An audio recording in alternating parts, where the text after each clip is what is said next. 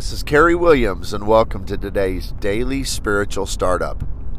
If you would take just a moment to both give us a 5-star rating and review, and also to follow, subscribe to the channel, that helps us to gain more listeners and hopefully bless more people as they start their day.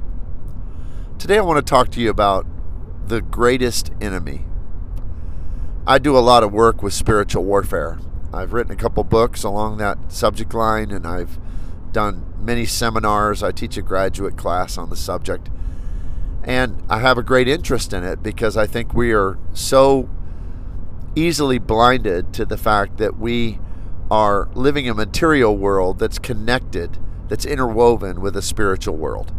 And the things that happen here affect that world, and the things that happen there affect this world. And there's so many passages throughout Scripture that address this, that talk about it.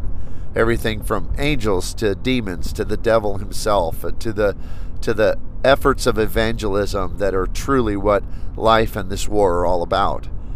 But one of the things that I think we can miss sometimes is that when we think about the spiritual war, we think of course, the devil. You know, the Scripture says in Ephesians 6 that our struggle is not against flesh and blood, but against princes, principalities, and powers of wickedness in the heavenly places. So we have the devil, and we have his minions, the demons that fell with him from glory.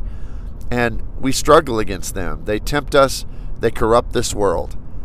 But that's not the only enemy that we face.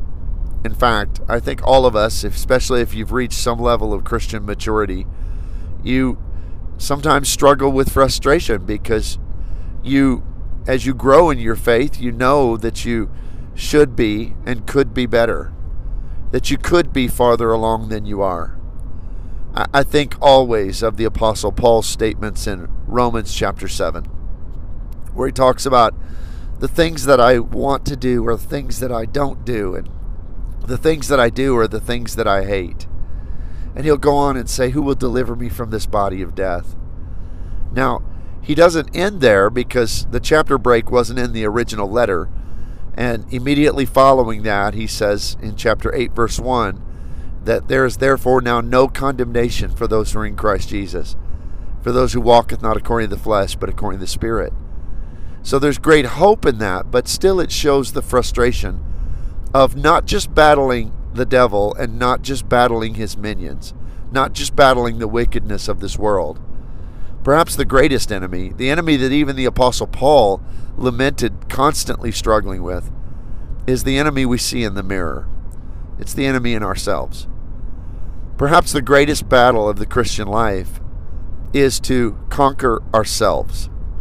Our own, the Bible calls it our flesh. The sarx is the Greek word, and some versions translate it the sinful nature. And it doesn't indicate that we were born in sin, most certainly not, but from the moment we were born, this world started to work on our nature and corrupt it. And so we struggle. We struggle with sin. We struggle with temptation.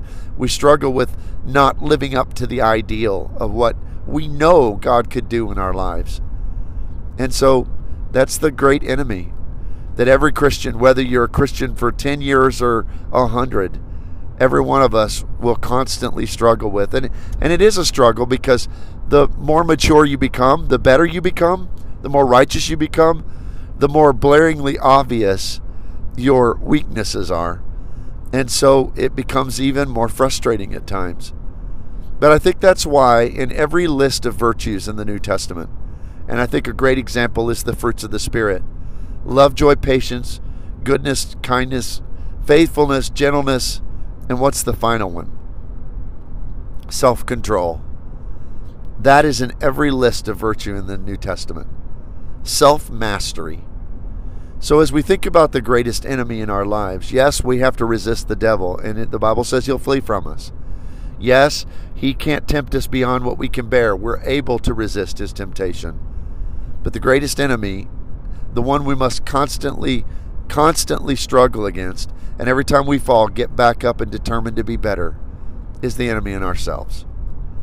Self-discipline, self-control, that is the ultimate. I think that's why it's the last of the fruits of the Spirit, because that is the ultimate objective, to master ourselves in Him through faith through the help of our Lord and the Holy Spirit. Well, I hope this helps you today. I hope you have a great day in the Lord. We'll see you here next time.